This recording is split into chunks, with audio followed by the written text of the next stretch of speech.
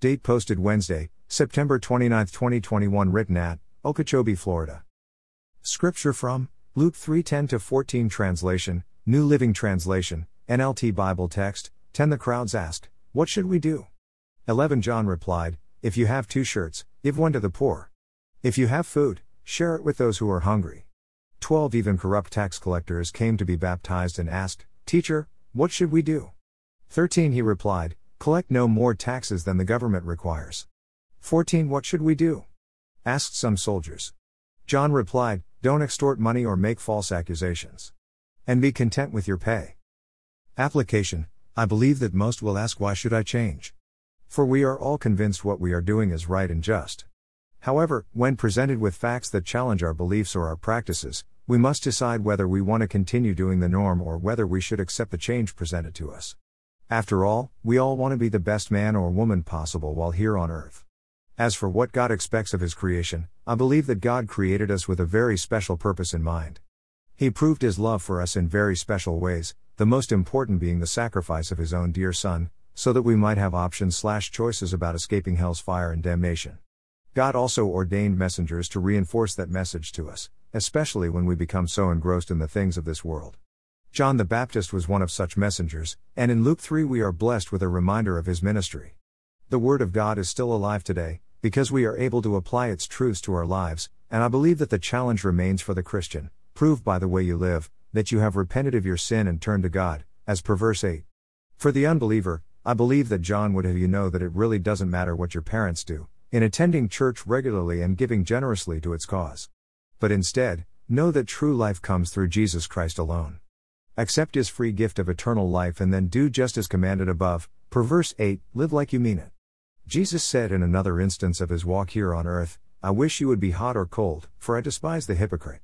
In other words, dear friends, don't think that you could convince God you are saved by what you do, what you give, or by whom you are related to. If you know that you have followed God's commands regarding salvation, then your life will reflect that change. Saying that you are a child of the King, but continuing to act as the world, makes you a hypocrite, and that makes God sick to His stomach. Many will ask, what shall I do? Unless you're living like a true believer in Jesus Christ, you will be hard-pressed to honestly help them know what to do, and live the right way. Blessings noted: true children of Jesus Christ will live like children of Christ. As unbelievers analyze our lives, I trust that they will conclude whose we are. Prayer: Precious Lord, take my hand, lead me on and let me stand in awe of you.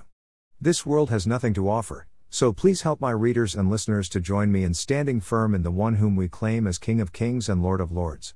As we do this, please help the world to see Jesus in us, our every word, action and deed.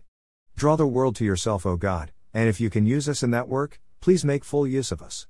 Help us not to be stumbling blocks that only confuse the unsaved. They want Jesus, and not a fake misrepresentation of Him.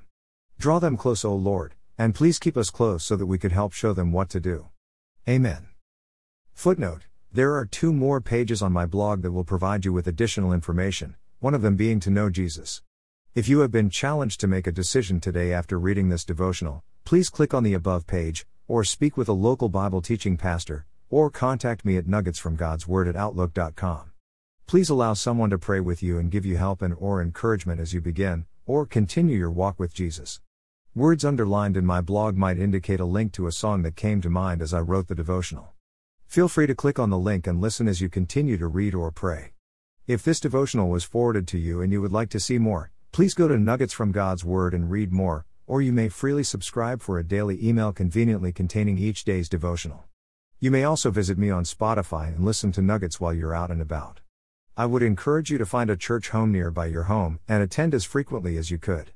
Get to know God, and allow His people to encourage and strengthen you in your Christian walk, while making every effort to be a blessing to them. God is at work among His people. Please consider growing in your faith, as you worship with fellow believers.